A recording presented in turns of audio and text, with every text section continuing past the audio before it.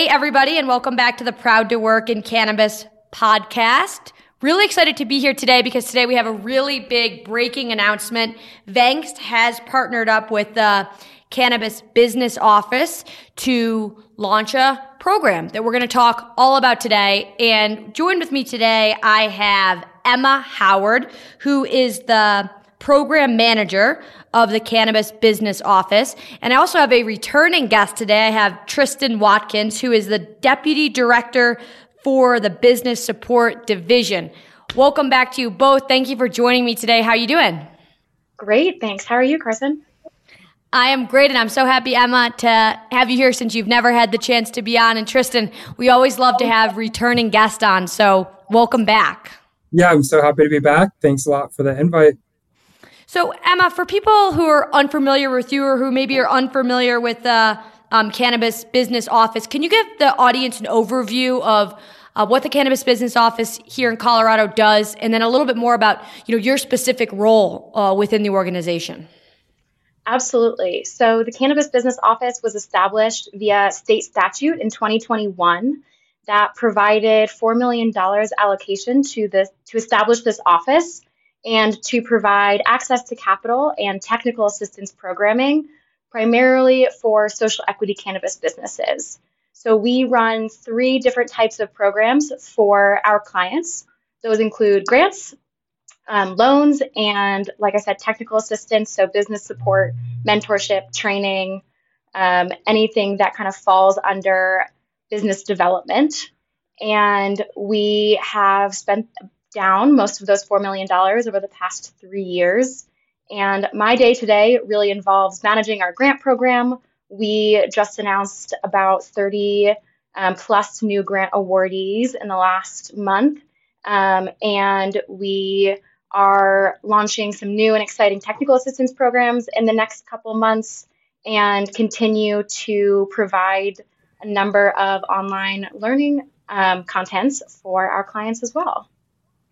And that brings us into the next point, the technical assistance programs, which is something that we're partnering with you all on to create courses that folks can actually log in and get real tactical business help and guidance. When Tristan and I met, Tristan, we maybe met a year and a half ago.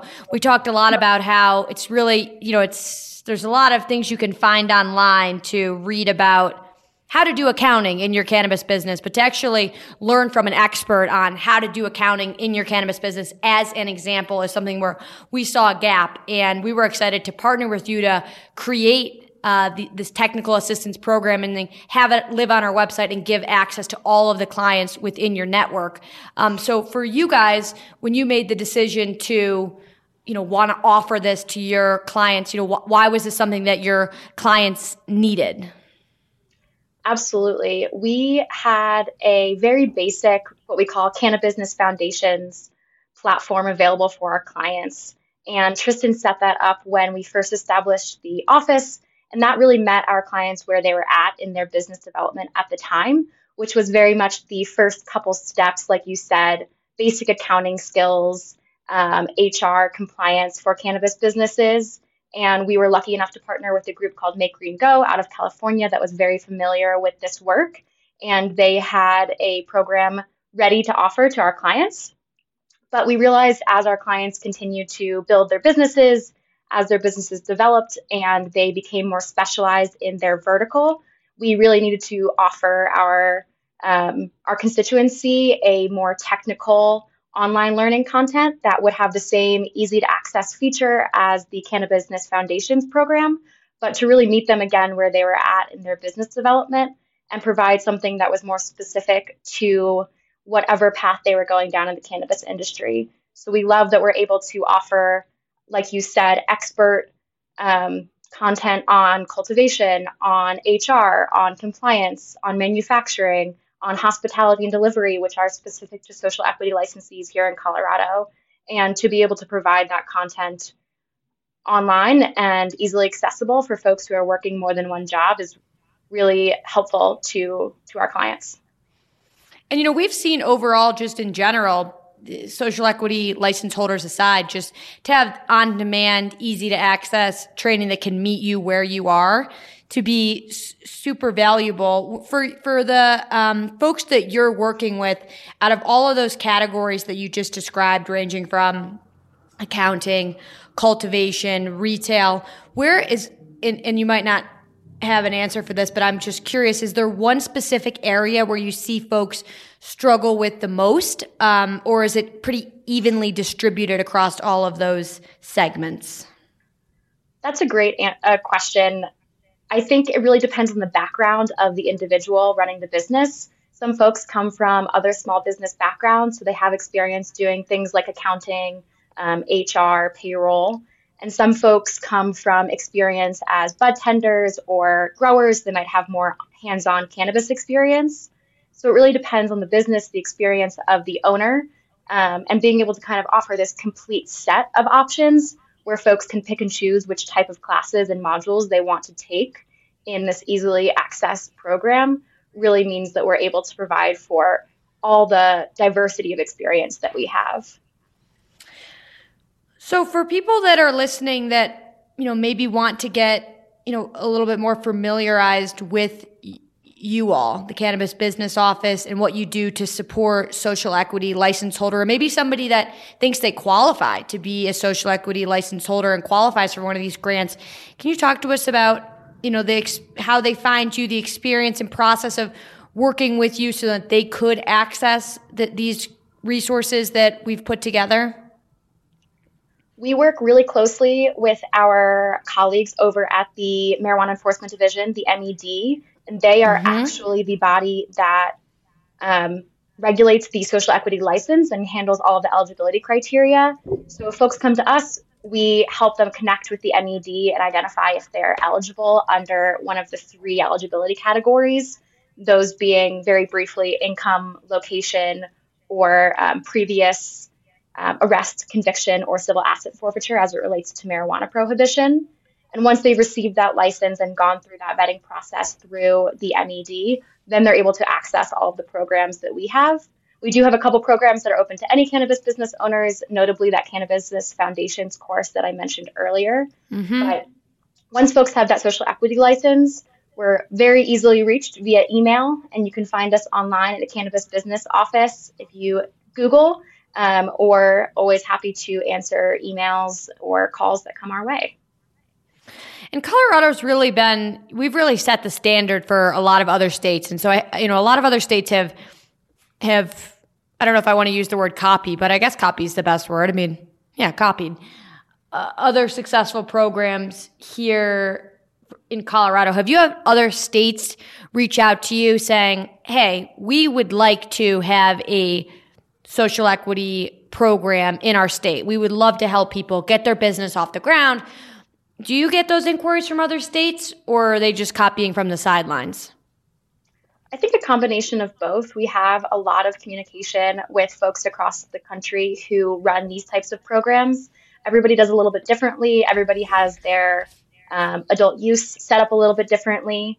But we definitely try to partner as much as possible, and we are very proactive in reaching out if we see a program that another state or municipality is running that we would like to model ours off of. We've had some really helpful conversations with Massachusetts and Oakland to learn from what they're doing.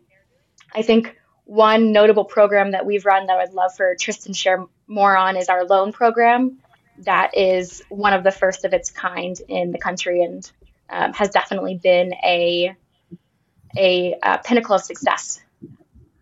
Yeah, Tristan, we'd love to hear more about the loan program, especially if folks are able to access some capital. I think it makes it much easier for them to take advantage of all of these 50 courses that Vangst produced with you all, because in order to implement good HR, you need to hire an HR person, which requires some level of capital. So this is very top of mind for people. Yeah. Happy to talk about it. And as a real quick plug, when it comes to sharing across other states, Colorado is part of CANRA, which is the Cannabis Regulators Association, and they actually have a subcommittee specifically on social equity implementation. So it's a really great place where multiple representatives from multiple states get to really share sort of best practices there. But yeah, so talking about the loan program, that's another thing that, we looked around at other states.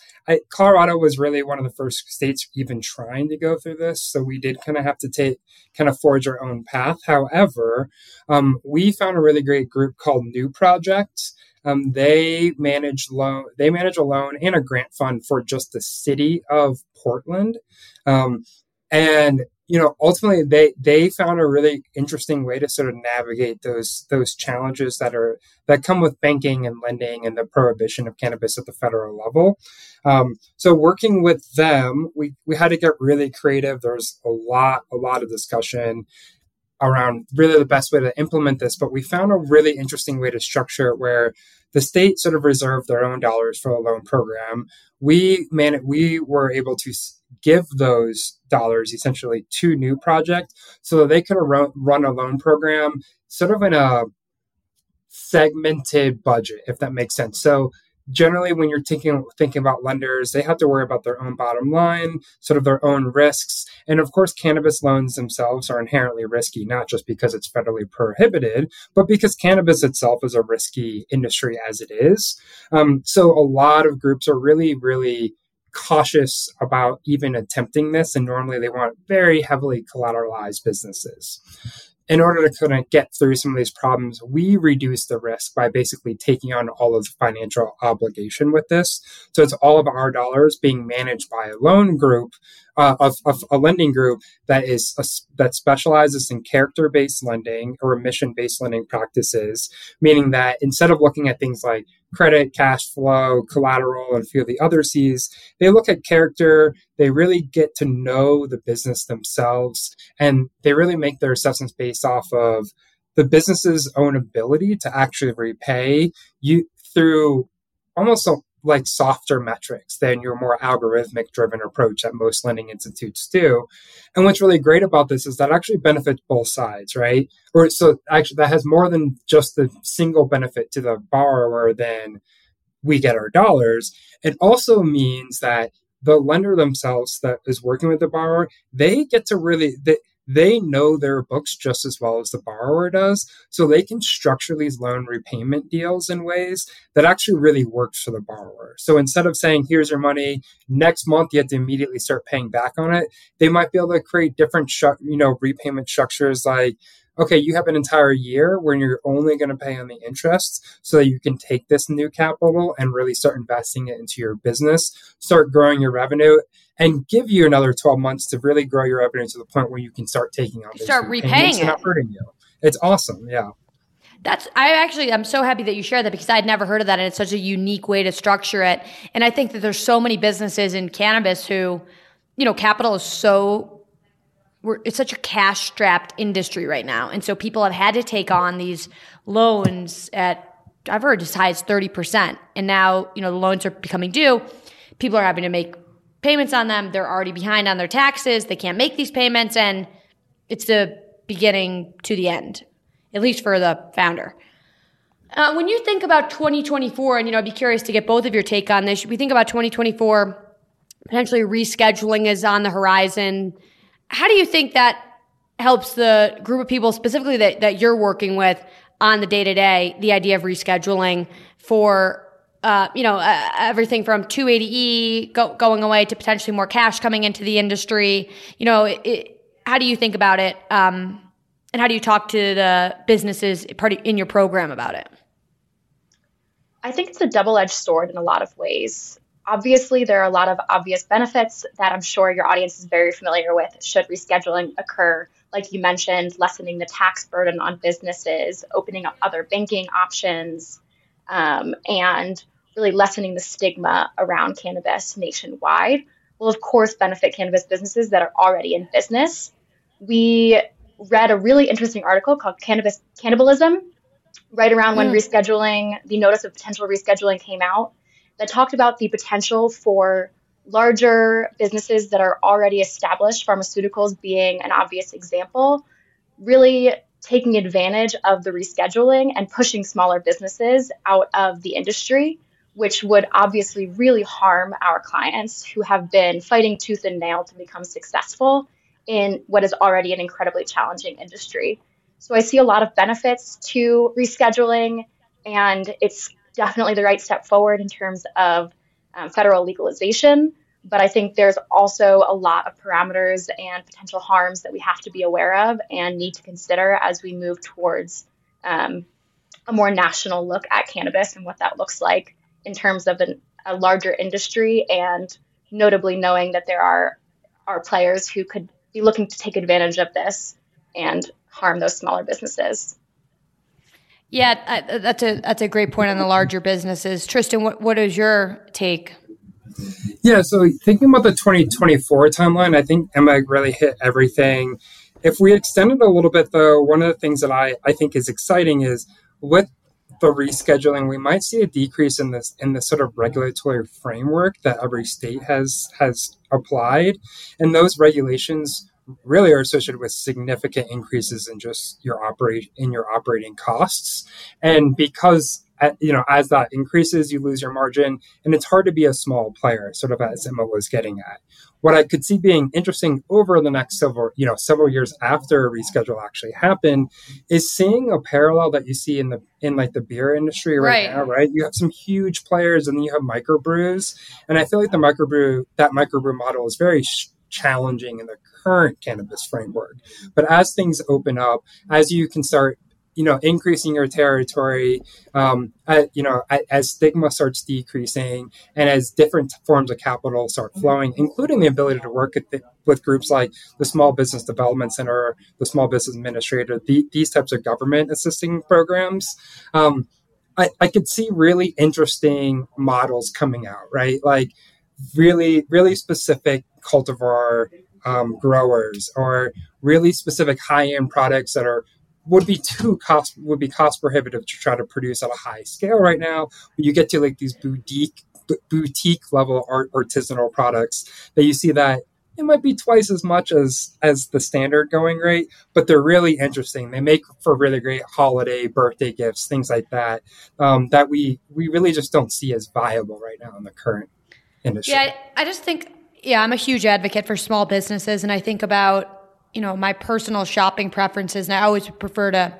shop local versus going to a big chain. But I also see how that's, incredibly challenging, right? In so many, just so many, like even like local grocery stores, right? They're competing with King Super, and I think it's challenging for them, but I think they often have a higher quality product that I know and trust and rely on. And obviously there's a space for them in the market. I would hope that, that's kind of how cannabis will emerge. But yeah, I think it is, to Emma's point and to your point, I think it'll be pretty challenging. Kind of getting back to this program that we're just super, super excited to be announcing and launching with you today for folks that are your clients.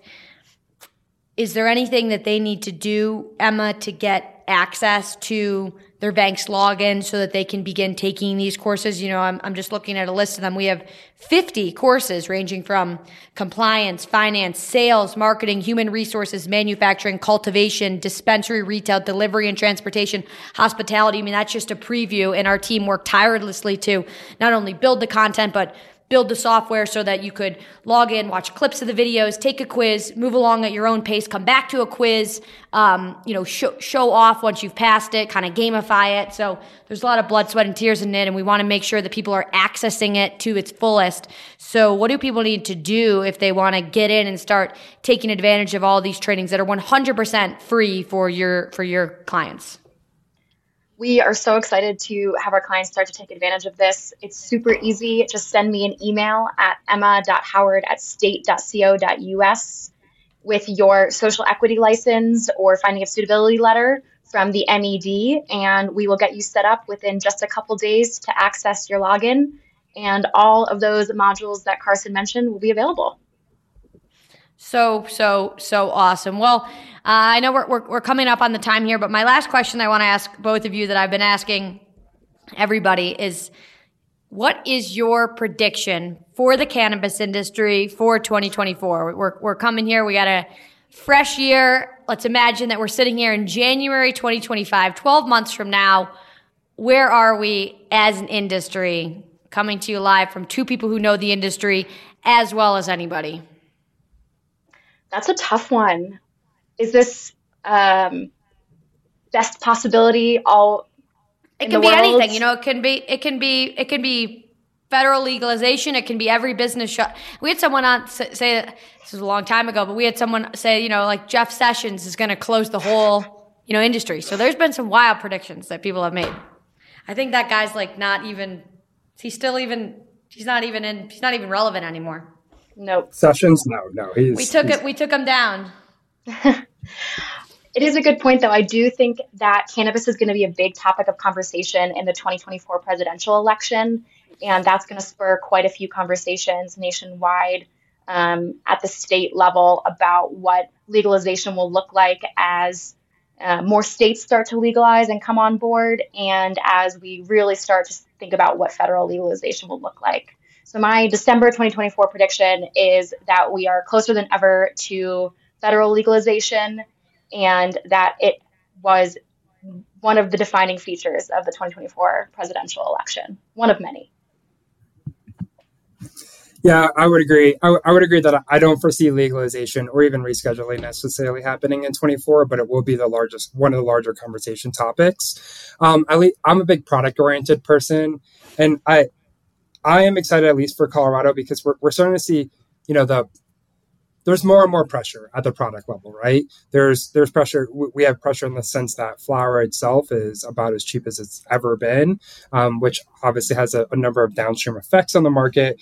But one of the positives that come from that is that we also have a lot of great competing pressures over sort of the best products, right? So I remember a few years ago, the first live rosin coming out, and everyone's like, what's this? And it was absurdly expensive, but it's really clean. There's no solvents. And now you're finding it in gummies. So what I'm expecting coming out in 2024 is that the higher dollar per, milligram products are going to start bottoming out even more, which is only going to benefit the consumer. Consumers are going to walk in, and even the cheapest product that they can find on the store or on the shelf is still going to be a really good quality product, clean, safe, tastes good, hits all the marks that they're looking for. And as a result, I think helps actually further decrease some of that stigma, because it decreases the chances of pointing to oh, well, that still has butane in it, regardless of the parts per million and all the real conversation, or oh, this one had a recall. As you start seeing those decrease sort of negative stories come out, I think the stigma decreases along with it. And those people that are sitting on the fence view it as safer and safer.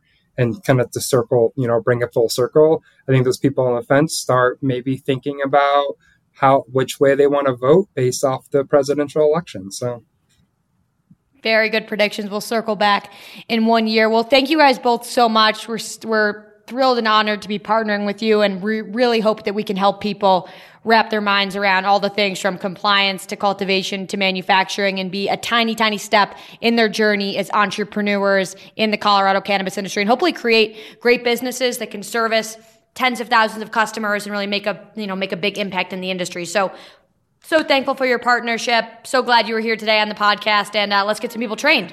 Thanks so much. Thanks, Carson. Thanks so much.